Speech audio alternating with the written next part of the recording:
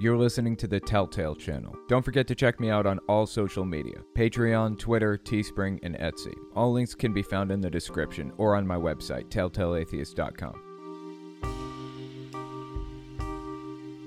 In this podcast, we're going to talk about Pastor Johnny Enlow getting prophetic with sporting events, Rachel Ham asking angels to protect her from election shenaniganery, Kent Christmas's recent bizarre supernatural claims. We also take voicemails. If you want to leave a voicemail, the number is 1-800-701-8573. If you want to send an email instead, the email address is telltalemailbag@gmail.com.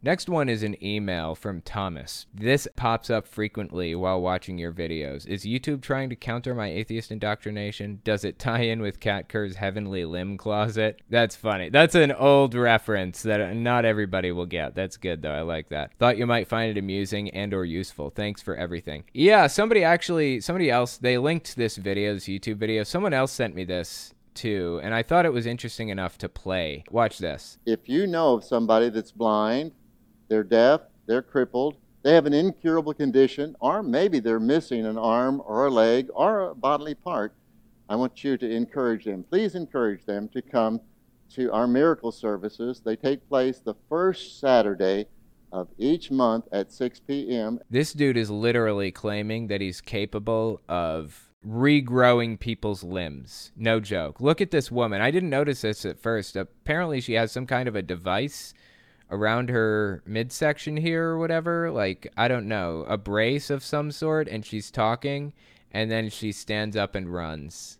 Okay. Wow. All right. Let's keep listening. First Saturday of each month at 6 p.m., and then they continue that Sunday morning at 10 a.m. It'll take place right here at Agape Church in Wentzville, Missouri. The address is 140 North Point Prairie in Wentzville, Missouri.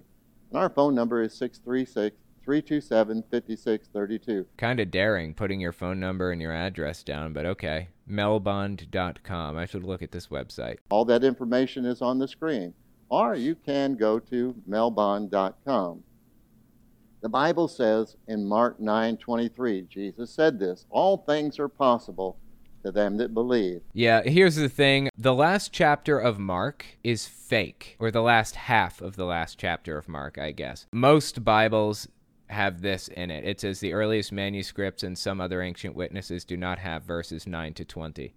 These verses, 9 to 20, they're fake. They were added centuries later by monks. They don't belong in the Bible, and for that reason, a lot of Bibles don't even have it anymore. These verses are the ones that basically solidify the idea of faith healing, like this guy is doing here. Exorcisms, snake handling, the idea of eternal condemnation, hellfire if you disobey God or whatever. Speaking in tongues, drinking poison, I mean the whole 9 yards, it's all here. It's all in the fake verses at the end of Mark. And here we have this guy doing a popular charlatan's trick where they do that, like this leg lengthening thing where they pull your leg out or they fix your leg or whatever else, and they make you think that they're doing it through the divine power of Jesus Christ. Honestly grotesque that somebody would pretend to perform a miracle on people like this. So incredibly, deeply wrong to take advantage of people's deepest fears and concerns and pain. A lot of people who are watching this are likely disabled. I mean, it's probably targeting people who are disabled,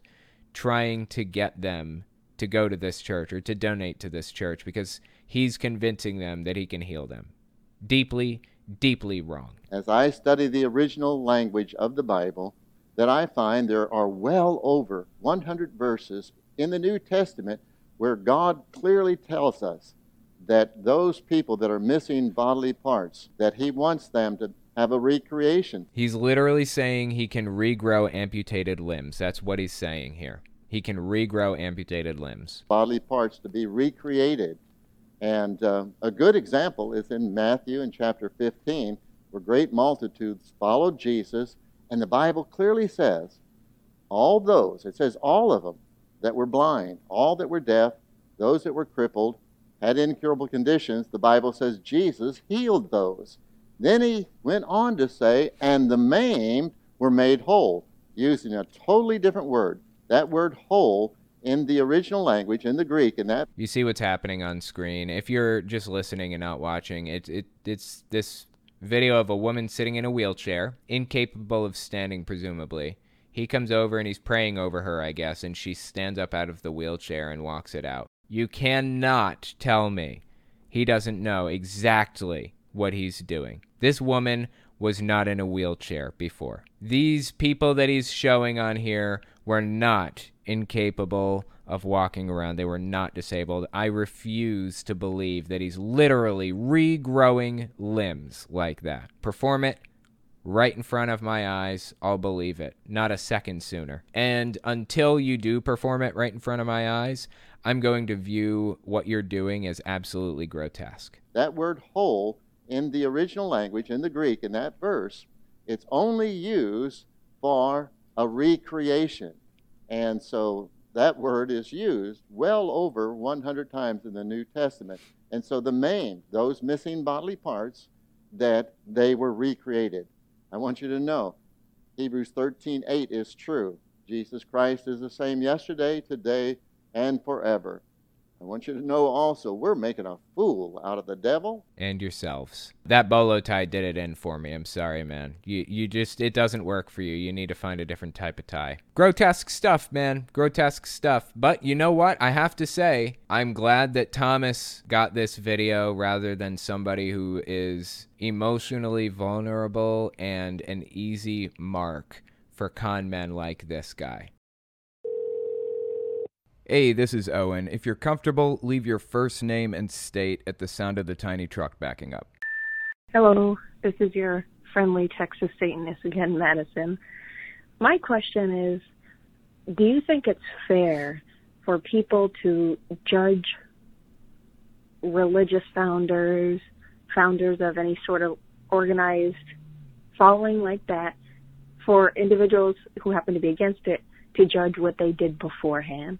My example for that would be... Well, before you give an example, let me just answer it from how I feel pre-example. I know that one example would be like Shane Vaughn. He's a televangelist, pastor kind of guy, a megachurch leader, who got himself into hot water for basically a life insurance scam that he was running, like defrauding life insurance companies. He went to jail, got his mugshot taken, the whole 9 yards. And it was really, really ugly for him. He made a lot of bad mistakes. And I think that speaks to his trustworthiness as a religious leader. People instill a lot of trust in this guy. And the fact that he was running scams, kind of defrauding people beforehand, is a little bit questionable. But who am I one to speak? You know, I was an addict at one point, and I got myself into all kinds of trouble before when I was, before I got clean and all that stuff. So, I don't know. It's kind of hit or miss. I guess it depends on the situation generally. But let's listen to your example. Always see a lot of Christian websites, articles, making fun of Anton LaVey for having previously been working in the carnival. Okay, yeah, that's a fair point, working in a carnival. Like, I worked at Burger King, and I don't feel like the previous job that I did really affects my job now or my credibility now. Like, the job that you did doesn't really affect your credibility, in my opinion. Your previous behavior may be an indicator for future behavior, though. That's kind of my take on it. Hey, Owen, this is Alex from New York. I have a question for you. So I love the channel and everything that you do regarding religion and cults. I have a question for you, though. I wanted to get your get your thoughts on Eastern philosophies or schools of thought, such as like Buddhism, Hinduism, Taoism, things like that. It's something that I'm interested in. I'd love to hear your take on it. That's pretty much it. Love the channel. Thank you very much. Yeah, I appreciate that. I think that a lot of like Eastern religions, Buddhism and all the others like that, they have historically been the root of a lot of New Age wooey stuff. So I'm kind of cautious when dealing with religions like that, because it's a quick way to lead yourself down like an ugly path that's kind of hard to get out of for some people. Also, I'm not really sure I see the point. What is the point? Some people say they want to be Buddhist because it offers a moral structure that they really like. But what made you decide that that moral structure or those moral values it espouses were good in the first place? You decided that those morals were virtuous, that you liked them, that you want to live your life that way. The religion isn't deciding that those are good for you. You had to have some understanding that those are virtuous before you even walked into it, or you wouldn't have recognized them as such. So what's the point of Buddhism if you already understand these morals to be good and virtuous? You can just take the morals and live that way, and you don't have to take all the other stuff that comes with it, all the religious stuff. So I don't really have a problem with anybody being any religion they want, honestly, at all. I really don't. But I just really don't see the point in being religious. That's all. I have no problem with it. I just don't see the point, personally. Hey, Owen. I'm Zach, 14 from Georgia, and as an atheist who goes to a Christian school, I want to know what your advice is for helping others to be open-minded to other ideologies. The reason I say this is because the people I go to school with have been there pretty much their whole lives and are taught really biased teachings from their teachers. Yeah, that's a hard situation, dealing with people who are closed-minded and have been their entire lives, and there doesn't seem to be, like, an exit for them. How do you help them get exposed to other lifestyles, other types of people? How do you help them recognize that there are people out there that are not just like them? And the answer is to talk about it, to come out. If you're an atheist, I mean, don't do this if it's too dangerous. Absolutely do not do it if you're not safe to do it. But this is how it's done. If you want to open people up to other mindsets, to broaden their horizons, you have to come out and tell them, I'm an atheist. You have to tell them, I'm gay, I'm trans, I'm this, I'm that. You need to help them understand that you are a person that's different from them, and there's nothing wrong with you, and there's nothing wrong with who you are either. Every time somebody comes out of the closet, it makes it that much easier for the next person to come out of the closet. You had an uncle who was hateful and bigoted, and he just found out that you're gay, and he said to himself, well, you know, I love Jimmy. He's not that bad, and nothing's really different now that I know he's gay. There's really no difference. You just made it that much easier for the next person in the world to be gay. For the next person that your uncle comes across who's gay. Just made it that much easier for them. That's how we broaden people's horizons. That's how we open them to new ideas. Introduce them to them, whether they like that or not. A lot of people won't. But we are who we are, and that's what it is, and we shouldn't have to hide that. Like I said, don't do that if you're not safe to do it. Only do it if you feel comfortable. But a big coming out campaign would be spectacularly helpful to an awful lot of people. Dwayne from Mississippi. Owen, what do you think about the Hebrew Israelites? They have some pretty crazy charismatic characters and some pretty crazy theories on everything. Is it a cult? Thank you. Good day. I appreciate the voicemail. Yes, it absolutely is. I've covered them on my channel, but it's been a long, long time. I should probably do an updated video on them. I actually live in New York City now, so I've had the opportunity to go to Times Square a little bit more often than I had before, which was literally never in my life up until recently.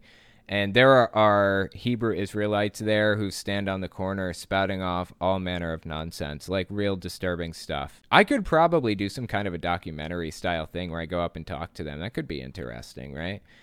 Talk to them, ask them questions, interview them, get it on camera, put it on my channel. I don't know. Maybe I'll do it. Who knows? Thanks for the voicemail. Next email is from Reagan. First-time writer here. I've been watching and mostly listening to your podcast for going on 4 years now. Wow, long-time watcher. I appreciate that. Safe to say I'm a pretty avid listener. Makes me feel less alone in the conservative Midwest, more particularly Iowa. Ooh, Iowa. I know a lot of Nebraskans who are not big fans of Iowa. There's the tribalism coming in, right? Anyways, here's my question. I have a cousin who I've basically grown up with, and she's 19 at the moment. She's a Jehovah's Witness and grew up a witness, whereas I'm not. My dad's side of the family are primarily witnesses. I've been exposed to the religion since I was 6. And even then, I don't think I ever saw it as normal. This could be because my mom and her family are Catholic, which made me very agnostic. Anyways, My cousin recently got married to another JW boy, and as far as I know, his family were pushing for them to get married even 2 months into the relationship. And her family is not happy with the obligation coming from his. Then the rest of the congregation found out, and they too were pushing for them to get married. I was wondering, is this obligation and pressure to get married normal in the religion, or how is dating viewed in the religion? I said this recently, and it got me in a little bit of hot water with some of my Jehovah's Witness viewers. One of them particularly disagreed with my assessment that Jehovah's Witnesses push people to get married as young as possible. In my experience, in my congregation, everybody got married at 18 years old. They were pushed into it. Not necessarily by the religion, but the problem is you can't, be with anybody unless you're getting married. And being a teenager, that will drive you absolutely insane. You will lose your mind. So naturally, the holiest of the holiest people would go on to be pioneers or evangelists or whatever else. But the majority of the people that I knew got married at 18 years old. I don't think the religion doesn't mandate that you get married that young, but they do mandate that you not sleep with anybody outside the religion or outside of marriage. So that leaves only one option. Get married instantly. You're basically preparing to get married. That's the point of dating in the first place. So if you're dating somebody, it means you intend to marry them. You don't really date multiple people in the Jehovah's Witness religion, in my experience, once again, which is the only experience that I have to go off of. You don't date multiple people. You find somebody, you date them, and then you marry them within a couple of months. So your experience that you're having here, that's the exact experience I had. When we come back, we're going to talk about Pastor Johnny Enlow getting prophetic with sporting events. Give us 30 seconds, and we'll be right back. You're listening to the Telltale Channel. Don't forget to check me out on all social media: Patreon, Twitter, Teespring, and Etsy. All links can be found in the description or on my website, telltaleatheist.com.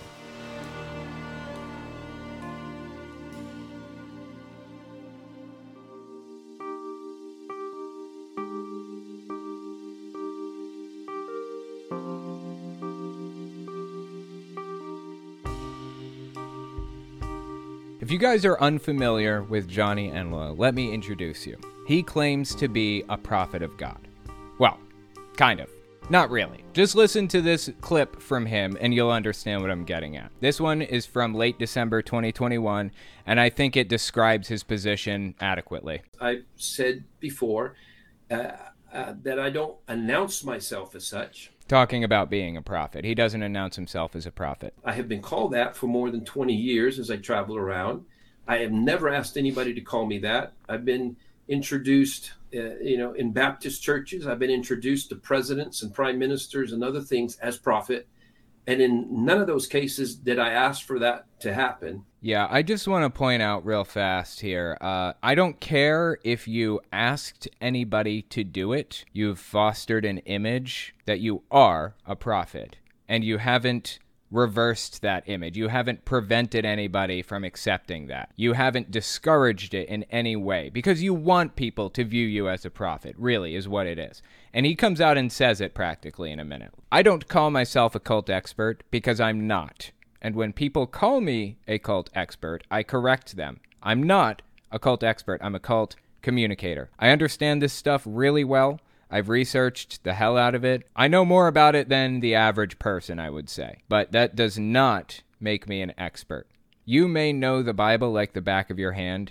That doesn't make you a Bible scholar or a Bible expert. That doesn't make you a prophet of God. If you really didn't believe yourself to be a prophet, then you should correct people when they incorrectly call you a prophet. But I was introduced as such and respected and accepted as such, and even received a diploma of honor from nation of Peru, something done by 6 different congressmen for work in Peru. And really it's because prophetic words came true at a very macro or I want to ask this real quick because you and I have talked about this a little bit. I want to make... Look, if you actually claim to be a prophet, or if you believe yourself to be a prophet, you should announce yourself as a prophet. You should call yourself one if you believe yourself to be one. I feel like this is a little deceitful, right? Is it just me? Is this something that Jesus would do? Be deceitful about who he is or whatever? I want to ask this real quick because you and I have talked about this a little bit. I want to make sure that people hear what you're saying and what you're not saying. You're saying you've never ever been asked. You've never asked people to call you a prophet, but you're not saying that you're not a prophet. That's correct. Okay. And so, it's part of it's probably designed to take the heat off myself. Wow, say the quiet part out loud much? But I do not say I'm not a prophet. Yeah, so Johnny Enlow claims himself to be a prophet, and there's a reason why that's important. There's a reason why that's relevant. The reason that that's important and relevant is because he released a prophetic announcement about the Kentucky Derby. The Kentucky Derby is a horse race held annually in Louisville, Kentucky. According to Wikipedia, almost always on the first Saturday in May, capping the 2-week-long Kentucky Derby Festival. You wouldn't think this is very popular, right? But there are a weird number of, evangelicals and, politicians and stuff that go to this. I had no idea. In fact, I think Trump went to it. Yeah, Trump attended the 2022 Kentucky Derby. I really had no idea that it was as popular as it is, but here we are. So, anyway, Johnny Enlow, he had some things to say about the Kentucky Derby. Listen to this, early May 2022. People need to know that sometimes I get trolls or just complainers about the prophetic in general. And they think that the point is if you're really prophetic, why don't you tell us ahead of time who's going to win? Absolutely, yeah, I agree. If you're really prophetic, tell us who's going to win. Isn't that what prophecy is? God providing secret information to you, that nobody else has access to? You're telling us you can tell the future. That's what it means, isn't it? I'll be honest, 9 times out of 10, I don't know. That's not something a prophet would say, is it? But it's more important, even of more value to the body of Christ, to have someone prophetically explain the significance of what just took place than just to say, I just checked off my list. It proves I'm a prophet. I said so and so forth. Yeah, it's not about that, is it? No. It's not about that at all. Okay, so from my understanding, it seems like what he's telling us is that if he came out and said which horse was going to win, then it would just be him trying to prove that he's a prophet, and that's not what it's about. He's trying to derive secret meaning from the Kentucky Derby. Is that right? Am I reading this correctly?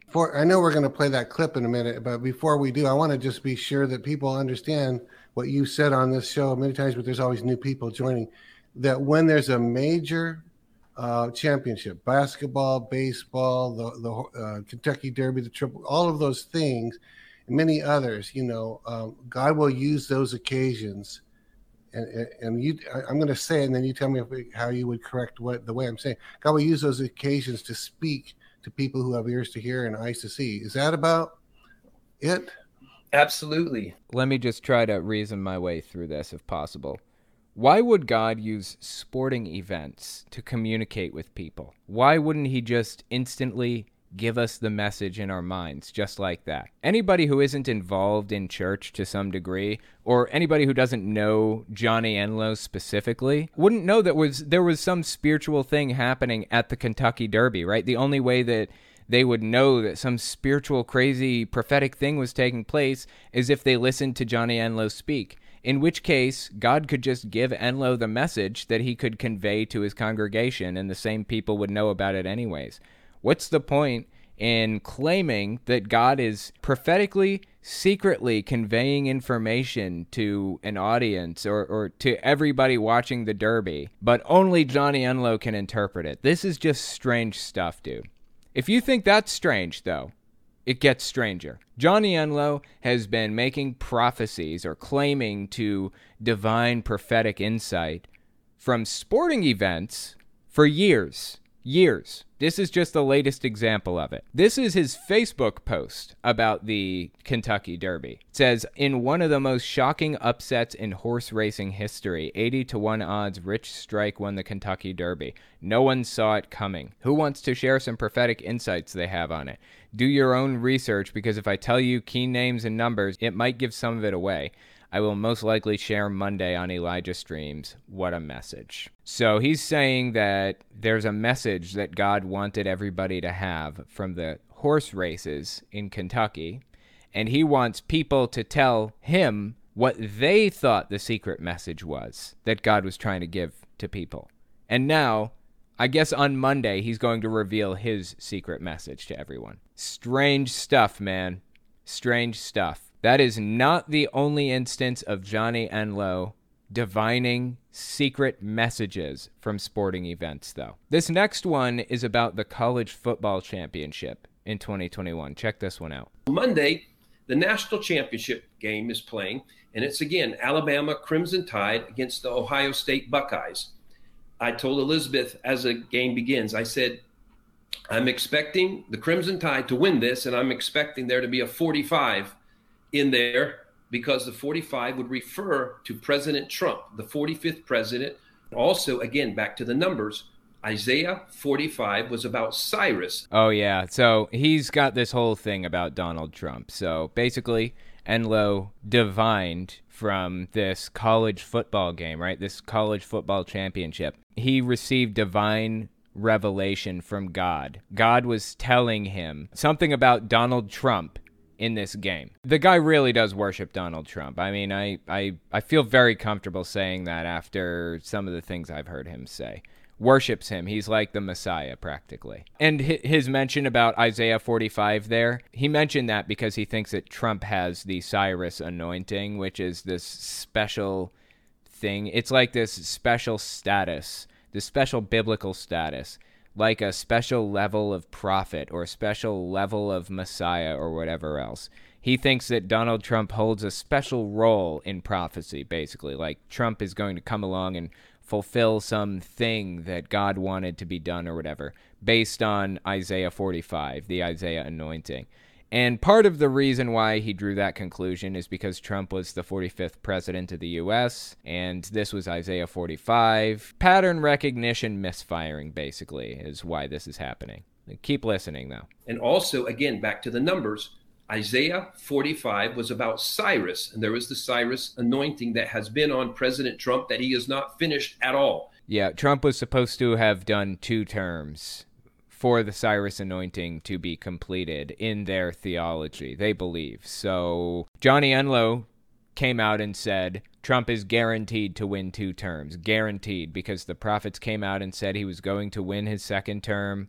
And if he doesn't win the second term, then it means all the prophets were wrong and everything. He said this before the election happened. And then the election happened, and he lost. And that shattered his prophecy to pieces. So what does he say now? What's he saying about it now that his prophecy's been shattered to pieces? How does he explain this now? We could not consider him having had the Cyrus anointing if he were done now, because he's just now called to get into the really serious part of the Cyrus anointing. So basically his explanation is, instead of recognizing that he was wrong about this thing from the beginning, that Donald Trump doesn't have any special biblical anointing, that he's just some loser, some nobody that lost the presidential election, instead of accepting all of that and letting him move on with his life, he has to make a big thing out of it. He says, secretly, Trump actually did win the election, and behind the scenes, he's pulling the strings.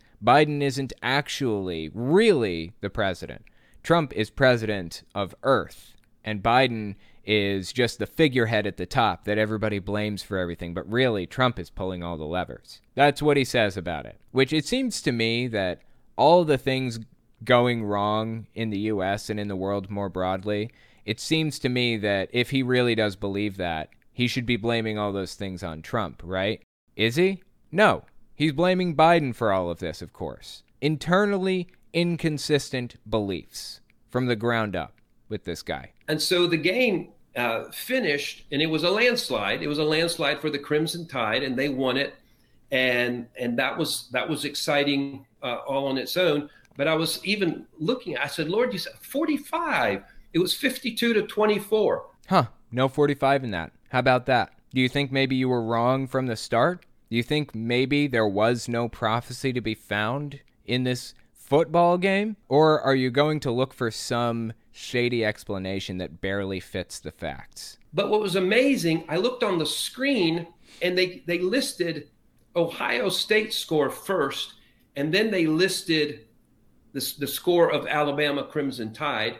And then actually, when I looked in the morning on, I think, ESPN, they did it the same way. Seems unusual. Usually you put the team with the higher score first and the other score afterwards. Actually, I think I don't get into sports, so somebody please correct me in the comments. I believe they list the home players first and the visitors second, or vice versa. I don't remember exactly what it is that they do, but yeah, he's totally off base here either way. He is incorrect about his assessment. But okay, you know what? Let's go along with it for argument's sake. Go on, Johnny. Tell me about it. But the way that looks and the way it came out, I'll put this up right now. It was a 24. Can you see that okay, Steve? Yeah, I can see that. I can see that. That's not 45. That is 4-5. Or, if you want to get technical, it's a 24-52. That's not 45. You just circled two numbers that are close to each other, not even next to each other, but they're in the same area to each other. There's no 45 in there anywhere. There's a 24 and there's a 52. They're two separate, distinct numbers. 24, Wow. 52, and then right in the middle of that is kind of covert a 45. So it's a 45 with a 2 on either side. And I went, oh, I kind of went that even as I was watching it. There is Wow. 2 terms. 45 was not put in there for one term. He was put in there for 2 terms. It's a confirmation on either side. There's a 2 on either side. Amazing. What 22 means as well. We don't want to dizzy people with numbers. Too late, man. Too late. But the 45 was there right in the middle. And so that was another confirmation, the Lord saying, I'm putting Trump in a second term. And it's not later. It's back to back. It's right now. It's part of the Crimson Tide that's coming in. He really does believe this stuff, doesn't he? This is unhinged, dude. This is absolutely unhinged. Doesn't end there. This last clip was mid-January 2021, the one we just watched, right? The next clip was early February 2021, so it's just a month later. He did the exact same thing about a new game. This one was about the Super Bowl. I'm going to make right up front a connection with number 45, intercepting, we'll call it intercepting the enemy in the end zone. And that's when the celebration takes place. And I'm going to connect that with our president, number 45, Donald Trump, the Cyrus 45, Isaiah 45 anointing. And so that's where it ends. That's the moment of celebration. This guy has some crazy weird obsession with Donald Trump and reads into every event that takes place in his life, everything. Every single thing that he's ever interested in, he finds some way to tie it back to Donald Trump. Old fans of mine will probably recognize this from a few months ago, but it's not just games. It's not just like sports games or whatever. He gets a nursery rhyme stuck in his head, a nursery rhyme, and finds a way to turn it back to Donald Trump. Before we go on, I want to just, because this is part of prophetic declaration at all, the way I heard it is not Humpty Dumpty is going to fall down. What I actually heard was just what the nursery rhyme says. Humpty Dumpty sat on a wall. Humpty Dumpty had a great fall. So this is, as we move forward, we want to take note that this is a declaration in the spirit of something that has already happened. And all the king's horses and all the king's men cannot put Humpty Dumpty back together again. You know, it's fun to laugh at, and I laugh at it, uproariously, if you will. But this guy really is very influential, and we should take him pretty seriously. He influences people. He's very powerful, has a big mega church, and he helps write curriculums for private schools and things like that. He talks to people who write the curriculums. He explains his beliefs, and they convey that to the people who actually write this stuff. It's important that we talk about this. Interestingly enough, he actually wrote another Facebook post about more sports-related prophecies, July 22nd of 2021. Listen to this. Some have noted how I've been a bit absent on the sports results recently, and I will explain. The agenda behind so much of what's being pushed through the various sports leagues makes them suddenly quite unattractive, and so with the diminished time of watching them, I'm not really seeing all the underlying messaging that I usually do. Having said that, I did note that the Tampa Bay Lightning won the Stanley Cup again. Wait, God's trying to give you secret messages through sports, isn't he? Why would you not watch this to get those secret messages from God? It seems like you're supposed to be receiving this secret information. He's giving it to you. Why aren't you watching this? Having said that, I did note that the Tampa Bay Lightning won the Stanley Cup again, and that it was quickly followed with news of a lightning strike on the George Floyd mural that destroyed it. I don't know that that's true. I prefer to fact check literally every single item that this guy says, every fact that he makes claims about, because I don't think that he's being uncharitable or that he's specifically making things up. I don't think negatively of this guy specifically, but I think that he doesn't fact check anything. I think he gets on Facebook or Rumble or wherever and sees all these bizarre, unhinged claims that have no connection to reality, aren't true in any way, shape, or form, and he believes it instantly because it's from somebody that he knows or whatever. So I fact check literally everything that the guy ever says, ever. So don't just go out and trust blindly that there really was a lightning strike on the George Floyd mural. It's easily fact checked. Don't believe it unless you do. I will just say that the lightnings of God will be showing up to expose and destroy false narratives and hidden agendas. What does that mean? Congratulations as well to the Milwaukee Bucks for their first NBA championship in 50 years.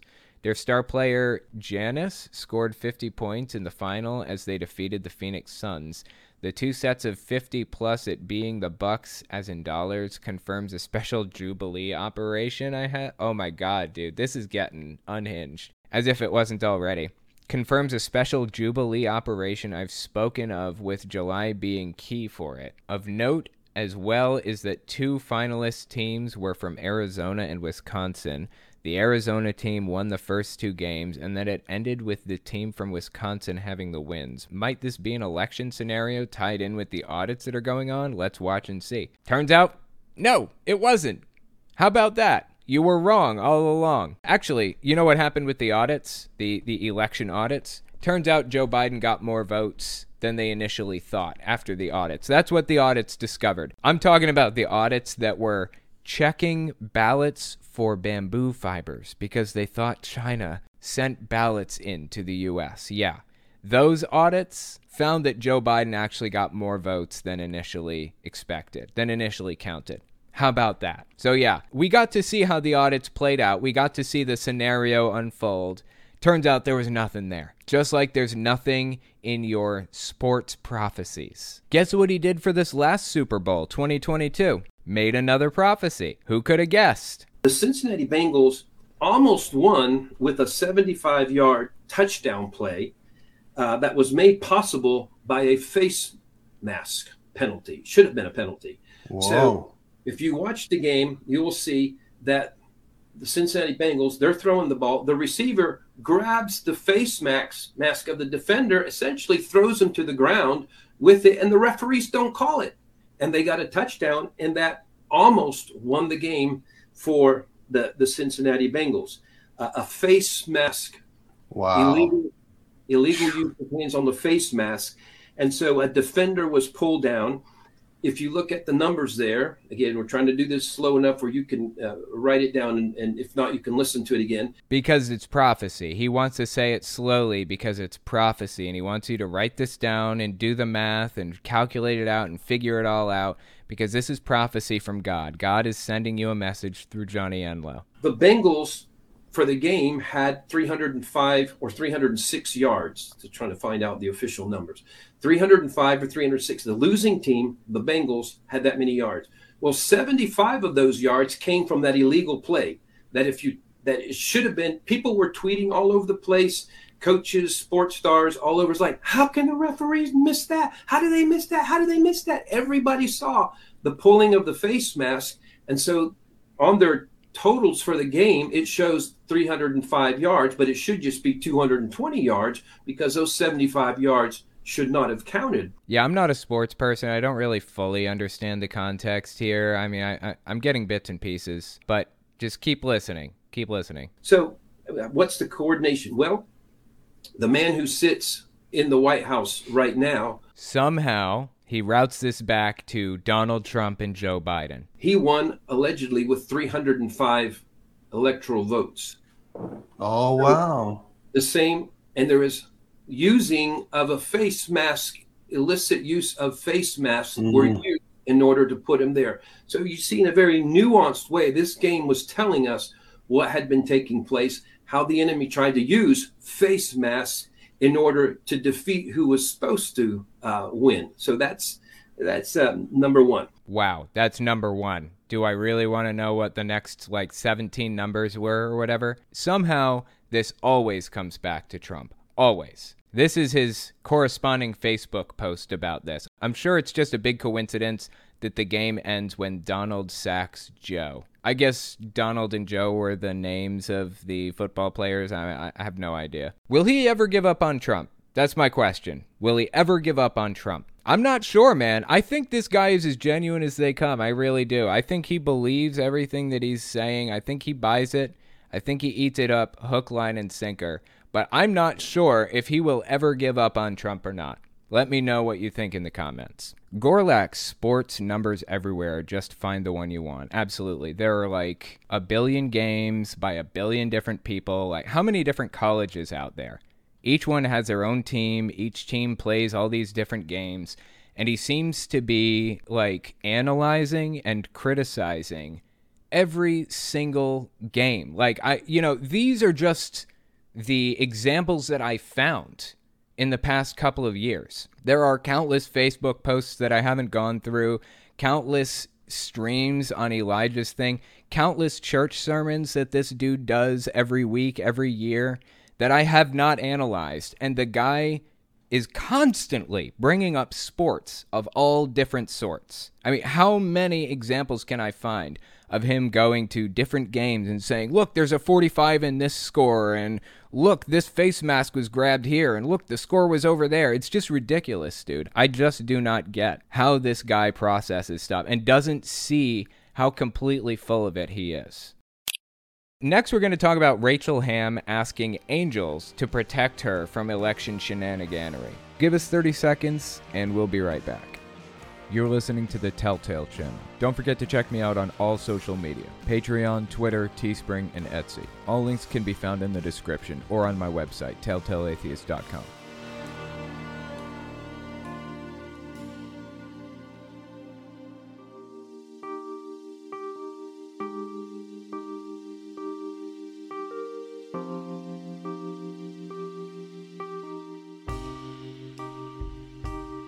Rachel Ham's been doing a media circuit lately, and the reason is because she's running for Secretary of State of California.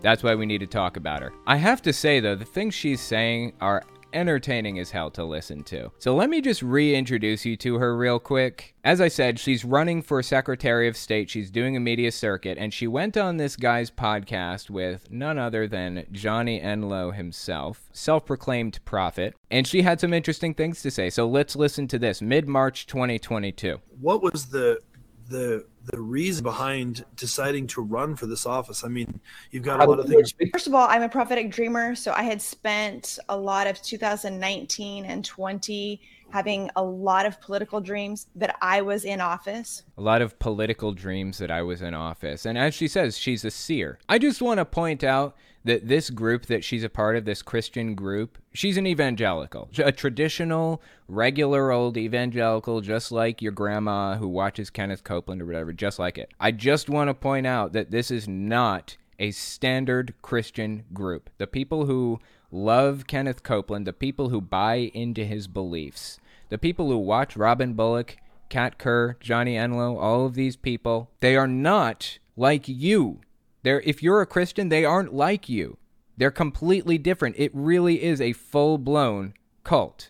I mean, I feel like people are underestimating just how different their beliefs are from traditional Christianity. They add a whole bunch of stuff on top of it. She claims to be a dreamer and a seer. I remember reading about a time in medieval history and other times when claiming to receive visions from the supernatural realm was considered witchcraft. These people believe that they can do it on a regular basis, like right now, on command, basically.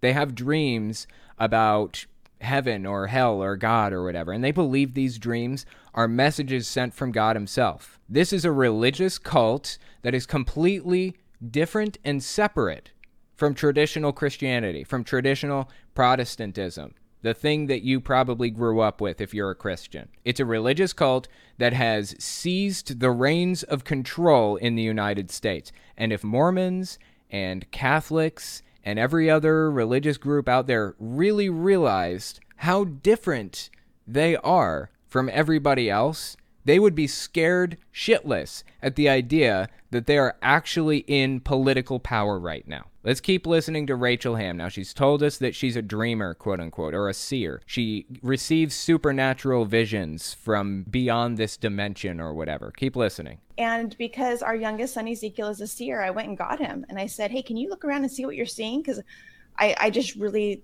I get a kick out of hearing him describe, what he sees. And so I said, let me know if you see anything.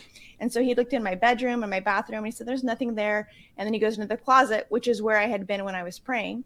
And he said, whoa. And his eyes got like big as saucers. And he kind of like started backing away, and then he started bending down. And he said, you've got a really big guy in your closet. That's what she said. And his power is pushing me to the ground. And he'd never had that reaction ever to an angel. And so I'm like, he's for us, not against us, right? Because I was sure, it's a different response. And he's like, he's full of light. He's so full of light, I can't even see his face. And then he said, and he has a scroll in his hand. And so I was like, then he came with a message. Like, what? All of this is extra biblical. The whole premise behind what she's telling us right now, this is all completely outside of anything that the Bible said was even possible. Being a prophet or receiving prophetic dreams or whatever else, there were people in the Bible who did that stuff. That was not standard. That was not regular. That was not for every single person in the congregation. That was for like the leadership. I've never seen another denomination of Christianity that believes this way except for evangelicals. Mormons believe to some degree there's like prophetic revelation, that everybody can receive prophetic revelation to some degree, but not like this. Not like what she's describing. Not really. Correct me if I'm wrong in the comments. If you have anything to add to what I said or anything you think I was wrong about, please tell me in the comments. What is the message? And the message was a commissioning. So at the very end, I asked him what his name was, because I thought, what angel is this, And he said, Emmanuel. That wasn't an angel. That wasn't an angel. That was Jesus himself. My God, this is just the cringiest stuff, dude. Cringe factor over 9,000. And so that's why I'm running for Secretary of State. So it's kind of a unconventional answer that I honestly get mocked for, but by the other side of this war. I don't think we're mocking you. We're just very concerned for our future with you involved in politics. That's the problem. I don't really think that anybody really mocks her. Not really. I mean, I don't even think I'm mocking her. I'm just pointing out how absolutely ridiculous this is and how concerning it is that we have somebody who's running for political office who has a real shot. I mean, she's probably not going to win. We'll take a look at her Ballotpedia article in a minute, and her Ballotpedia page tell us where she is in the polls and things like that. We'll take a look at that in a minute to see how serious it really is. But I wouldn't consider this mocking. I would consider this critically examining a candidate for political office and being very, very concerned. I mean, what is mocking? Let's just define it and see if I can get specific here. To tease or laugh at in a scornful or contemptuous manner. I'm not scornful or contemptuous about anybody that I cover. I do think some of it's kind of funny. So I do tease. Like I just talked about Kat Kerr recently, and that's amusing to me, like some of the crazy things she believes, but I don't hate her for it. I'm not scornful. I don't want to hurt her or anybody else or their feelings or whatever else. I just feel like this is really, really ridiculous and very odd that people buy it. Neverman is here. Owen, I agree with you 100%, but if I don't laugh, I'll cry. This is the open marketplace of ideas. We should publicly shame lunacy. Personally, I'm totally down with laughing about this stuff and poking at it and stuff like that. I don't insult people. That's my line. I absolutely will laugh about it, though. If you don't laugh, you'll cry. I agree. The next clip really gets into the whole mocking thing, though. She puts her persecution complex on full display in this one. Listen to this. Late April 2022. She's still on that media circuit. Mainly, I'm mocked for my belief in the supernatural, which, again, I find kind of... No, she is not mocked for her belief in the supernatural. Some ridiculous percentage of the United States also believes in the supernatural. You're not mocked for that. If anything, if you're mocked at all, you're mocked for your bizarre extra-biblical beliefs. A massive percentage of the U.S. believes in the supernatural just like you. But she seems to think that the Democrats are the party of the godless, quote unquote. She says things like that. She believes that the Republican Party is the only party if you're a Christian. That's leading to like a separation. It's leading to like an us versus them mentality, which is where she finds herself now. The persecution complex that she's exhibiting here is used to build credibility, build camaraderie and loyalty and brotherhood and all of that stuff. It makes you feel like you're being attacked too when you hear somebody say that they're being attacked for believing in God or whatever else. It's a tactic that cults tend to use a lot. They use the persecution complex constantly to manipulate people. It's really no surprise to me that she's trying to use it to her advantage to build a voter base for herself. Again, I find kind of fun because I think, really, you're mocking my God, really, is what you're doing. No, I'm not mocking your God. I don't believe that your God is real. I'm not scornful or hateful or contemptuous of your God. I don't care about your God. I think it's ridiculous that you're sitting here telling us that you're a seer and a prophetic dreamer and all of this stuff. Like, it's bizarre. And you're saying it with a smile on your face. Like, we're the fools. When you do that, you're not making me your enemy. You're making God your enemy. And I just think, good luck to you. It's not a winning strategy. No, it's not. Yeah. And that's really the only thing I have been mocked for. Interesting. I mean, I'm talking about the godless, like the extreme godless people that are operating in the occult or in darkness. And a lot of them are also connected to the media.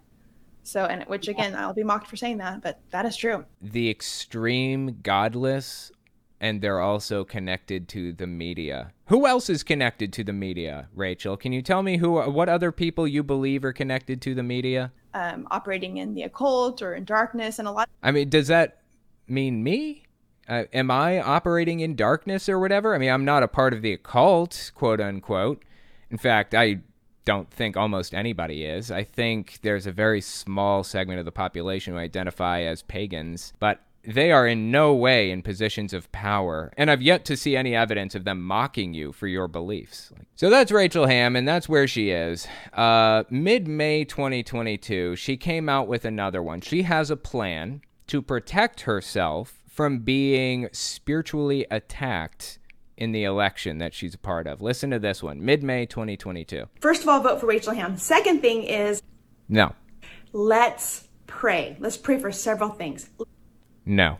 Let's pray that if they steal votes in the machines, the votes are flipped back. If they steal votes in machines, the votes are flipped back. Okay. She's obviously calling back to this Mike Pillow or Mike Lindell of My Pillow conspiracy theory about Dominion voting machines and claiming that they flipped votes from one person to the other, blah, blah, blah. Dominion voting machines are nothing more than Scantrons. You guys remember taking state testing in school? They had those big answer sheets and the little bubbles, and you take your pencil and you got to circle the bubble and you fill it all the way in every corner, but not outside of the bubble, because if you get outside of the bubble, then the computer will read it wrong. So make sure you fill in the whole bubble and nothing on the outside of the bubble, and then move to the next question. That was a Scantron sheet. The Dominion systems were basically just Scantron machines for vote ballots. You feed the ballot into the Scantron,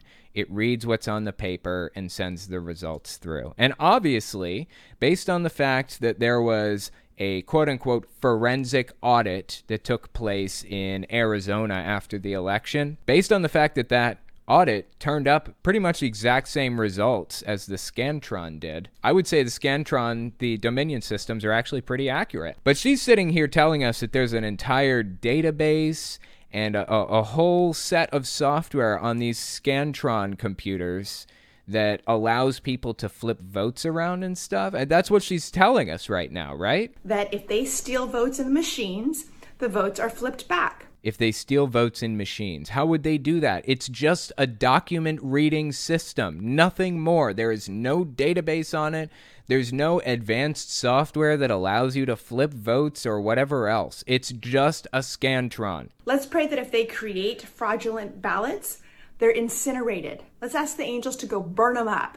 No fake ballots. If they create fraudulent ballots. I mean, by saying what she's saying right now, I'm getting the impression that she believes that this is what happened in 2020. Incorrectly believes this is what happened. There were no fake ballots in 2020. I just want to put that on record. If people who are not American citizens try to vote, let's pray it doesn't work, that vote disappears. That didn't happen, Rachel. You should know this. I'm hesitant to believe that she doesn't know this in the first place. What did she call it? Illegal votes or whatever? Like people, immigrants voting or whatever else? That was a claim from Donald Trump in the 2016 election originally. He, I believe, claimed that Hillary Clinton bussed in a whole bunch of illegal immigrants, quote unquote, had them vote for her in this election or whatever else. She didn't even win the election, and he was making claims like this. But, aside from that, if you want to vote, if you want your vote to count, you have to be on the voter rolls. You can't vote unless you're on voter rolls. She's certainly signed up to vote, right? She must be. She must know how this works. You register to vote, you sign your signature, you give them your name and your birth certificate and whatever else you need. Okay, what documents do you need to register to vote? You have to be a U.S. citizen. You have to be 18 years old by December 31st, so on and so forth. Be a resident of the state and the county, city, or village for at least 30 days before the election. Not be in prison or on parole for a felony conviction. I disagree with that one. You should be allowed to vote. You still live in the country, even if it's in prison. You still live here. You should have a say. Not be adjudged mentally incompetent by a court. Not claim the right to vote elsewhere. And the documents you'll need are New York State driver's license, permit, or non-driver ID card, zip code currently on record with the DMV, and social security number. And to get a New York State driver's license, you need a birth certificate and a social security card, I think, and a bunch of other documents. That's just what you need to register to vote. You need all the documentation to register. Registering to vote itself is kind of a process. It's difficult. Rachel, you realize that immigrants do not have social security numbers or birth certificates from the United States, right? You do realize that, right? They can't vote. They are literally incapable of voting. When you go to the polling location, they ask for your name. They look you up in the voter rolls. If you're not there, you can't vote. So this claim by Trump that Hillary bussed in a bunch of quote-unquote illegal immigrants or whatever was nonsense from the start. I can't believe anybody even bought it at the time. But here we are, 6 years later, with Rachel Hamm repeating it.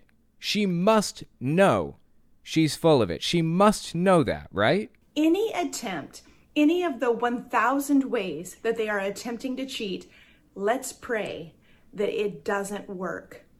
That their schemes to cheat and to steal fall back on their own head and that they are unsuccessful.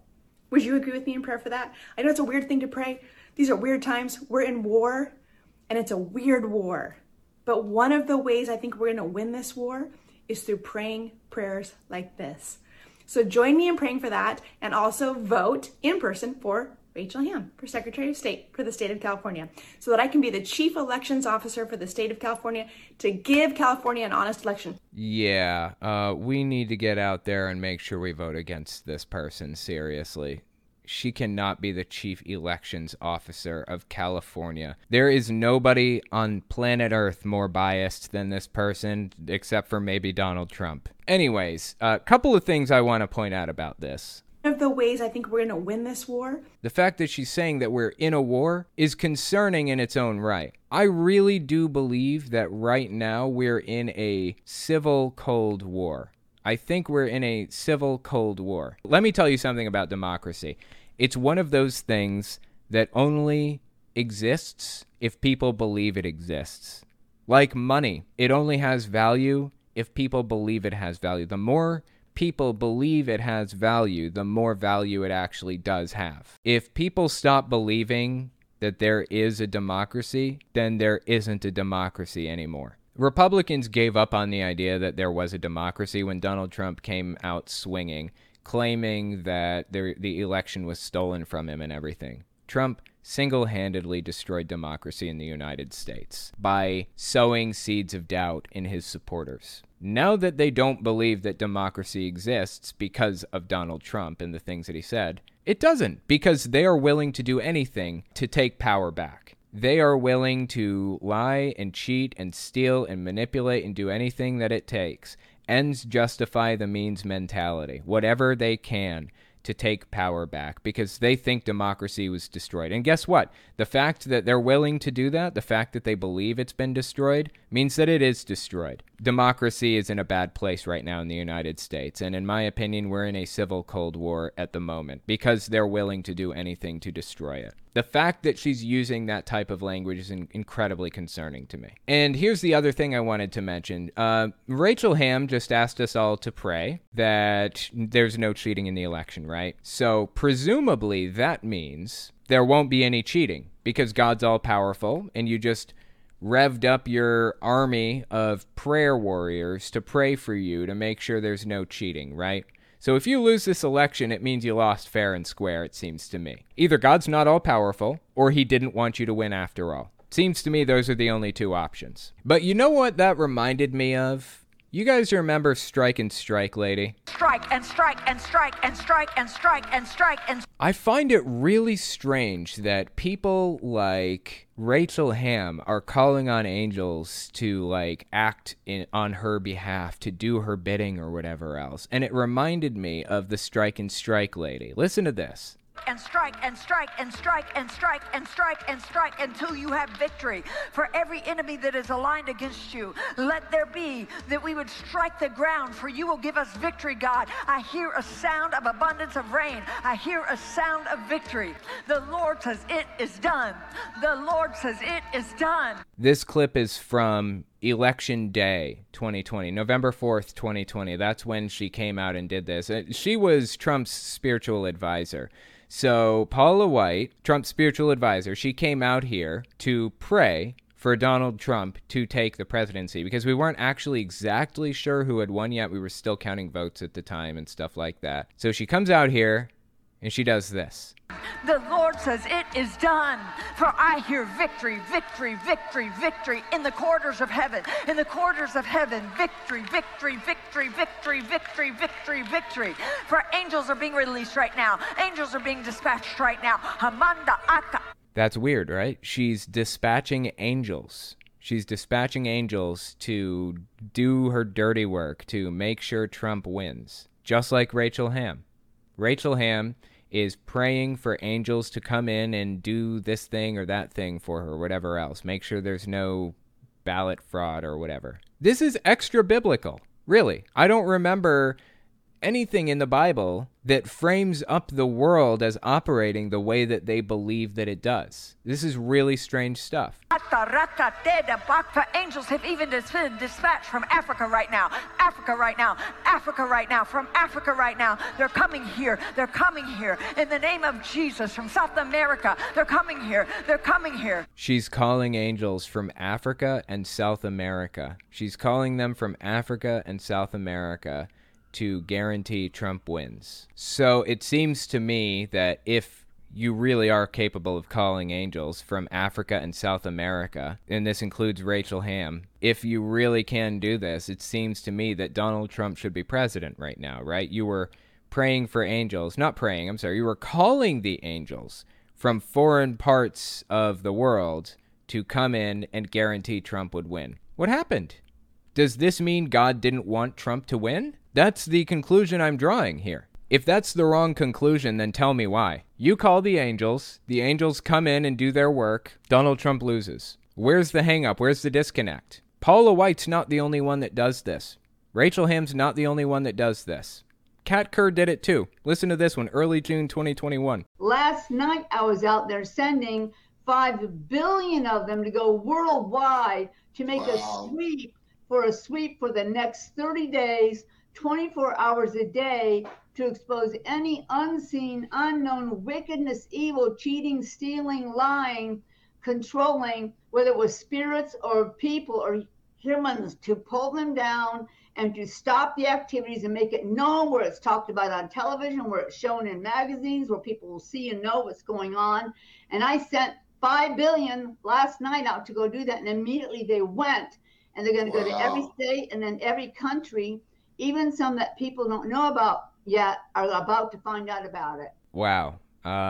First of all, I love the camo. Sometimes Kat Kerr wears a little badge on her thing here that says Commander Kat, too, because she believes herself to be a commander of an angelic army. She calls 5 billion angels to go around planet Earth and check for ballot fraud. It seems to me that if that's true, Kat, you should believe there was no ballot fraud, right? Same with Paula White. You guys should be out here parading around saying there absolutely wasn't any ballot fraud, and I know that, and I can give you a guarantee of that because I sent angels out to make sure of it. It seems to me that's the position you should be taking if you really do buy your own nonsense. But here we are. Somehow, God is all-powerful and simultaneously too weak to beat Joe Biden. How did that happen? This is Rachel Hamm's Ballotpedia article. I don't know if you guys are familiar with this website. It's really interesting. It gives you a rundown of everything that you need to know about candidates, when the primary is, when the general election is. Sometimes it gives you polling data. I don't know that this one's giving us polling data, maybe. The race is a nonpartisan primary for California Secretary of State. Shirley Weber, Democrat, it appears to be at the top currently. I don't think this is in alphabetical order. I think this is based on polling. I could be wrong there, though. Robert Bernowski is a Republican. Then Gary Blenner, Matthew Cincanta, Independent. Rachel Hamm, Republican. James Payne, Republican. And Raul Rodriguez Jr., another Republican. That's who's in the race right now. Rachel Hamm doesn't appear to have the upper hand. I don't think she's going to win. I think it's probably going to be Shirley Weber, but either way, the person who wins this race is going to be in charge of elections in California. It's important you get out there and vote because we don't need people out there who believe that they can call angels down to change the results of an election. We don't need people like that in office. The primary will occur on June 7th, 2022. The general election will occur on November 8th, 2022. So probably by June 8th, we'll know if Rachel Hamm is on the ballot or not. That's when the primary takes place. So hold your breath, hope for the best. Now here's my question for you. Do you think she's going to win? Let me know in the comments. Next, we're going to talk about Kent Christmas's recent bizarre supernatural claims. Give us 30 seconds, and we'll be right back. You're listening to the Telltale Channel. Don't forget to check me out on all social media: Patreon, Twitter, Teespring, and Etsy. All links can be found in the description or on my website, telltaleatheist.com.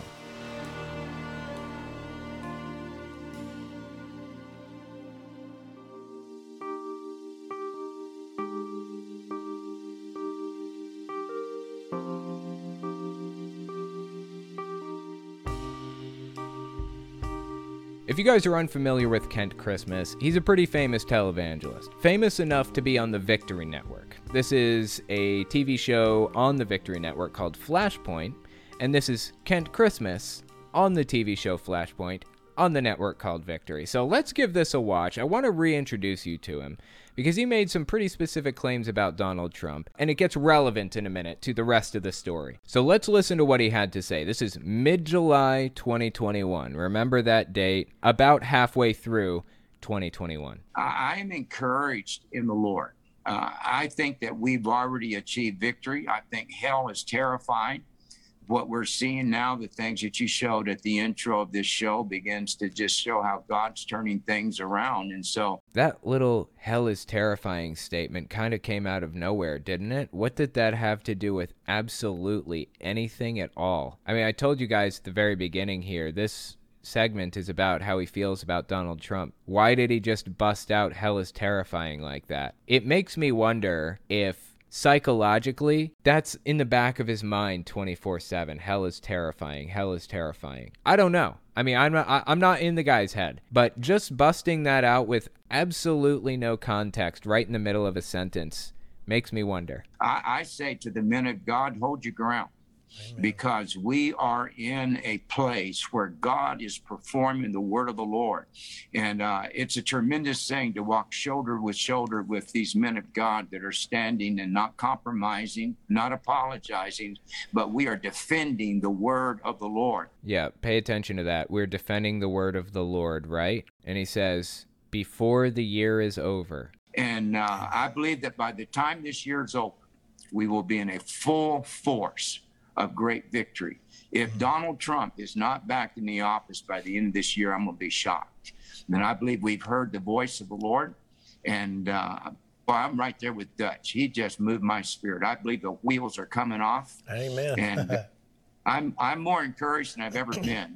And God's doing miracles. Isn't that interesting? What was it he said again? And I believe that by the time this year is over. By the time this year is over, Trump will be back in office. What was it he said specifically? If Donald Trump is not back in the office by the end of this year, I'm going to be shocked. Hey, guess what? We are long past the end of 2021. Are you shocked? Just wait. We're going to find out just how shocked he is in a minute. And what was the other thing he said there?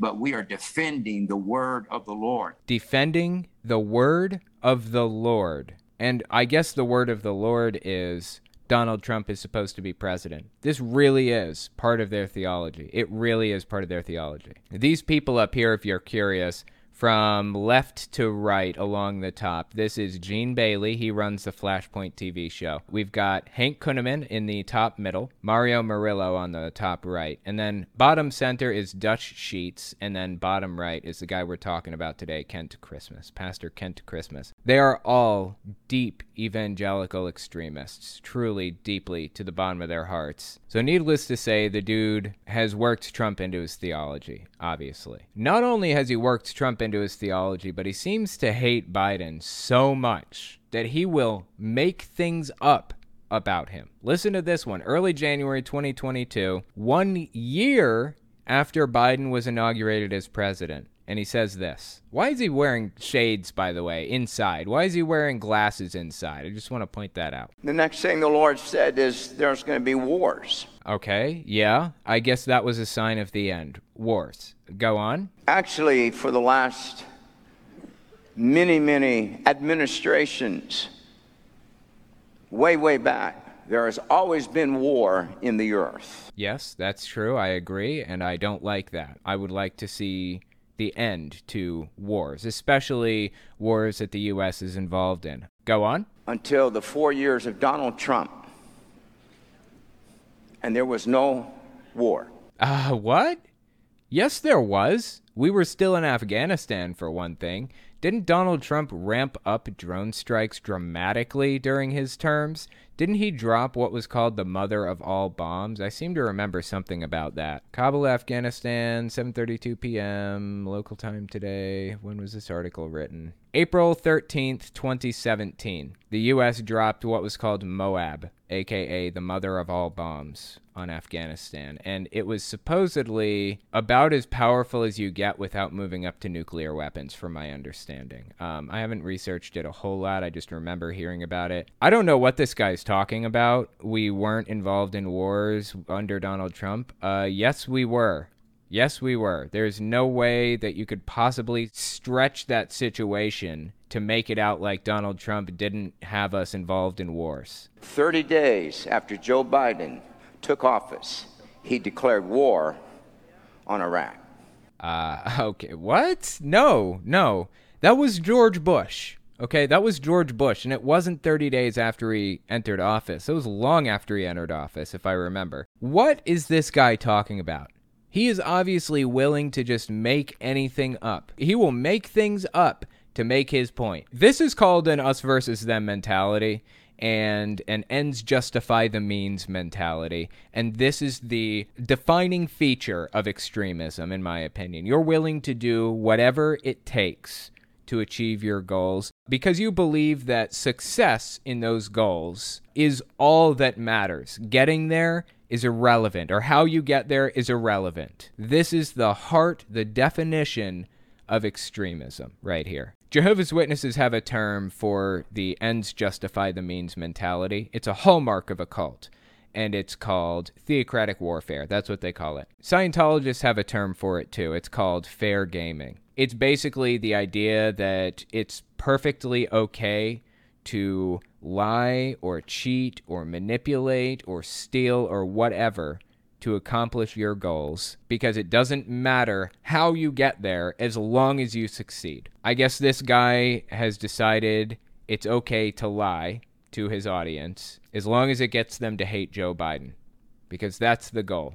And his method of getting there, his means in the ends justify the means mentality, is to tell them that Joe Biden started a war with Iraq within 30 days. I think in the ends justify the means mentality, I guess his ends is to make them think that, like, Armageddon is going to happen any 5 minutes now. It's, like, right around the corner. And his means for making that happen is to convince them that Joe Biden started a war with Iraq. Now he's looking around like, is anybody going to question me? Anyone going to hold their hand up and say, no, that didn't happen? Nope, I don't see any hands. Okay, let's keep going. He's got his shades in his hand because he's a cool guy. He wants to have shades in his hand. Point them at people like this. Dude also apparently seems to believe that God's given him the power to destroy people at will. This one is mid-December 2021. Listen to what he had to say here. This is right before Christmas. You can tell by the Christmas tree in the background. So those of you that challenged me, those around this nation, those on the Supreme Court, those in Congress, those that stole this election. Nobody stole the election. Saith God, you challenged me, you've challenged the wrong power.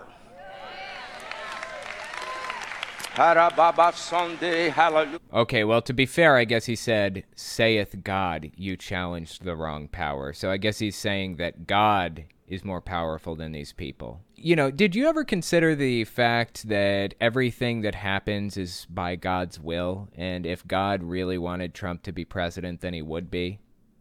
Seriously, this just isn't adding up to me. Either God is weak and ineffectual, or he's all-powerful. It can only be one, right? I mean, is there a possibility that maybe God just doesn't care what happens in American politics on this little planet? He doesn't care. He's not real, or he's not all-powerful. One of those three things has to be the case, or Trump would be president right now. Or you could be wrong, and God actually likes Joe Biden, I guess. That could be a possibility, too. Dude also believes in faith healing, apparently. Listen to this one. This is late December 2021 also. All right, this is what we need to do. We need to break this curse that has been spoken over this nation by the media. The media spoke a curse? Okay, I'm with you so far, I guess. This curse that has come from the White House. If you have a incurable disease, I can't pray for everybody, so I limit to this. You have an incurable... I can't pray for everybody, so I limit it to those who have an incurable disease. Go on. An incurable disease, or you have a terminal disease. If you can find your way over here, I'll lay hands on you, God will heal you. It's just that easy. He's got a mega church, of course, and he believes in faith healing. How crooked is that? He's calling people up who have a terminal illness so that he can heal them. This is deeply sad, really. This is deeply sad. He can't possibly believe that he's capable of this, can he? Does he actually believe this? We pray the prayer of faith, and the Bible says God heals the sick. So it's just that easy, it's that simple, just boom. Well, actually, the part of the Bible that he's probably talking about that mentions faith healing, that's in the last chapter of Mark, Mark 16. That's the final chapter of Mark. As it turns out, Mark chapter 16, the last half of that chapter, was fabricated years later. And that's known by scholars. In fact, Bibles don't even include those verses anymore because we've realized that it was just made up after the fact. Let me show you a little example of what is in those last few verses in the last chapter of Mark. Verses 9 to 20, there's a little section in there that says the earliest manuscripts and some other ancient witnesses don't have verses 9 to 20. It was fabricated after the fact. This is widely accepted by a lot of Bible translations. They're fake verses. Let me just read the important parts. This is after Jesus was resurrected and he came back and met up with his fellas or whatever. And he said to them, "Go to all the world, preach the gospel to all creation. Whoever believes and is baptized will be saved. Whoever does not believe will be condemned." This is where the hellfire teaching really got a foothold. "And these signs will accompany those who believe. In my name they will drive out demons." Deliverance ministry, doing exorcisms and things like that. "They will speak in new tongues," speaking in tongues. That's from the faked verses of Mark. "They will pick up snakes with their hands," snake handling. "And they will drink deadly poison. It will not hurt them at all. They will place their hands on sick people and they will get well." Faith healing. This is all from fake verses of the book of Mark. Verses added centuries later. We know for a fact that these were not in the original manuscripts. After the Lord Jesus spoke to them, he was taken up to heaven and he sat at the right hand of God. And then the disciples went out and preached everywhere, and the Lord worked with them and confirmed his word by the signs that accompanied it. This faith healing bit that Kent Christmas is doing here is from fake verses of Mark. And if he actually succeeded in healing people who had incurable illnesses, and he did it through faith and faith alone, just by prayer, I could believe it. I could be convinced. But there's never any evidence of it. Isn't that interesting? Never evidence that he actually heals anybody. And if he was actually capable of healing people like he claims that he is, what is he doing standing on this stage and not at a hospital healing everybody in it? It is like one of the most immoral, unethical, evil things in existence for him to be capable of healing people from incurable diseases, and instead of standing at a hospital doing that, he's standing at his church begging for donations. It's that simple, just boom. And also, though, while I'm praying, if you have some kind of issue you're dealing with, you're diabetic or whatever, you put your hand on yourself, because there's an atmosphere of healing in this building. Yeah, this is actually getting straight up dangerous. He's telling diabetics that they can heal themselves if they put their hand on their chest or whatever, because there's an air of healing here or whatever. How many of these people will risk going home and not taking their medicine anymore because they believe they've been healed? How many? He has a megachurch. Certainly some put it to the test, believed that he had the power. This is straight up dangerous. And not only that, guess what? It gets worse. Late January 2022, just a month after that one, he comes out and says this. Recently had a lady in our church that had stage 4 cancer, and we began to pray in the service, and she began to get sick, had to leave, went back to the hotel room, began to threw up all that night, all the next day. Black stuff. Went back to the doctor. They couldn't find any cancer in her. What happened? The prayers, the declaration of the church lifted up the shield of faith. And when the lies of the devil came against us, came against her, the shield of faith outlasted the fiery arrows. Yeah, I'm going to disregard the claim whole cloth. I don't believe that anybody in your church was cured by faith of stage 4 cancer, and I think it's grotesque that anybody would even suggest such a thing. I do want to point out this interesting little tidbit right here. Lifted up the shield of faith, and when the lies of the devil. right there, lifted up the shield of faith, and when the lies of the devil came against her, or whatever, came against it, it didn't succeed. He seems to hold a similar viewpoint to this as Greg Locke. Greg Locke seems to believe that, like, there are no physical ailments. There's no such thing as addiction.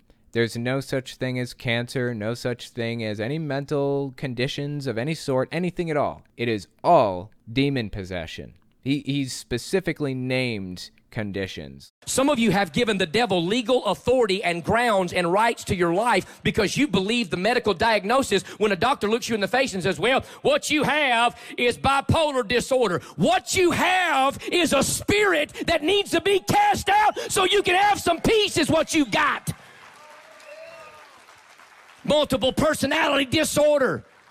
It's demonization is what it is, 1,000%. I don't care what the newspaper says. Get them off that medication for about 45 hours and let me and the deliverance team walk up in one of them crazy houses with some Bibles and some anointing oil. And I'm telling you, we can cast out the spirit of multiple personality, insanity, madness, the lunatic spirit. He even said autism is actually demon possession. He said that. On 3 occasions, kids were brought to Jesus.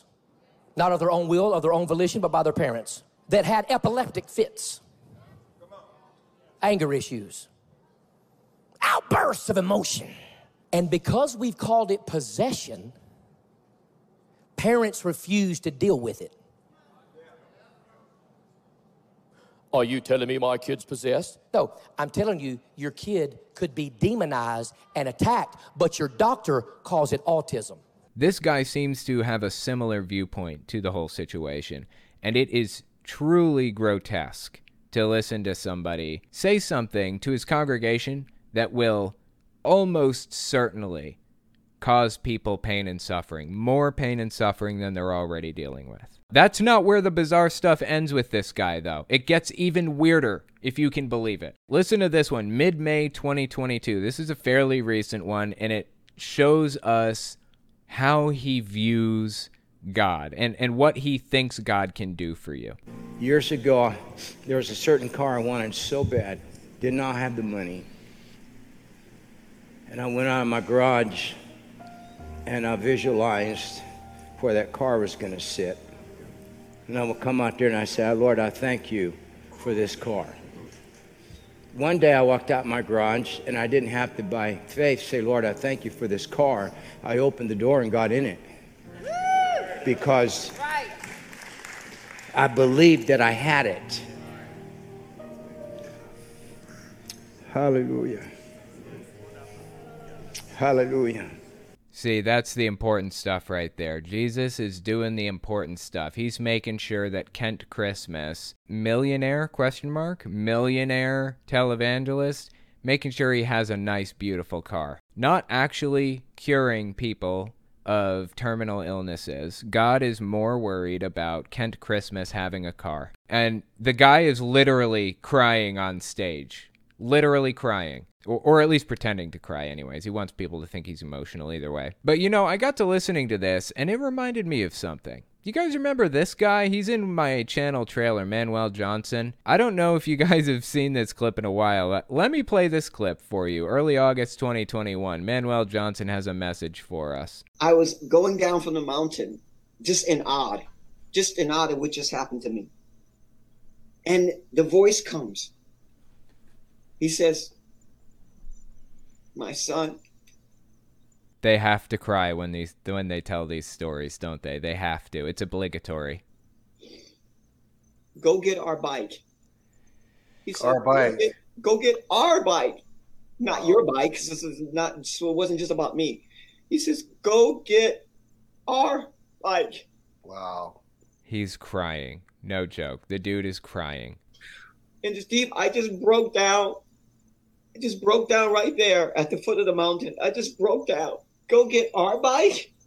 What, Lord, go get our bike? Yes. Man. And when the Lord directed me to the bike,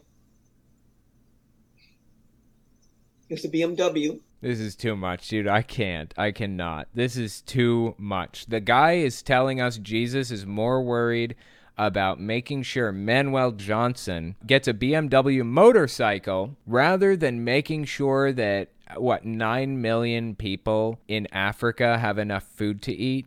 Is that what he's trying to tell us? He's more concerned with Kent Christmas having a big, expensive, beautiful car than making sure that we can cure cancer, that people with cancer diagnoses don't die. God is really more concerned with that. Are people like this for real? Are they for real? Do they believe the things that they say? I truly don't know about people like this. With Kent Christmas, I'm thinking he's not for real, but it is so hard to tell. I think he knows that he's full of it. I don't know, man. Let me know what you think in the comments. I can't tell with these guys. Thank you guys for coming and giving this a listen, and I will talk to you next week. If you like what I do and you want to make sure I can continue to do it, you can support me in a few ways. First, you can support me on Patreon. That's probably the best way. But if you want to get something back for your support, you can check out my Teespring. I sell all kinds of shirts and stickers and stuff on there. Second, you can support me by checking out my Etsy store. I sell 3D printed stands for every system, from the original Nintendo to the Xbox One. And finally, if you want to support me in other ways, you can check me out on my other channels. I have the podcast channel, which is where I talk about whatever's on my mind. Politics, social issues, whatever. You can also find it everywhere podcasts can be found. Or you can check out the videos on my main channel where I focus on destructive cults. As it is with most channels these days, I rely on the support of viewers like you to keep my channel alive, so sharing my work is extremely helpful. Anyways, check me out in all those places if you haven't already. Thanks for listening, guys.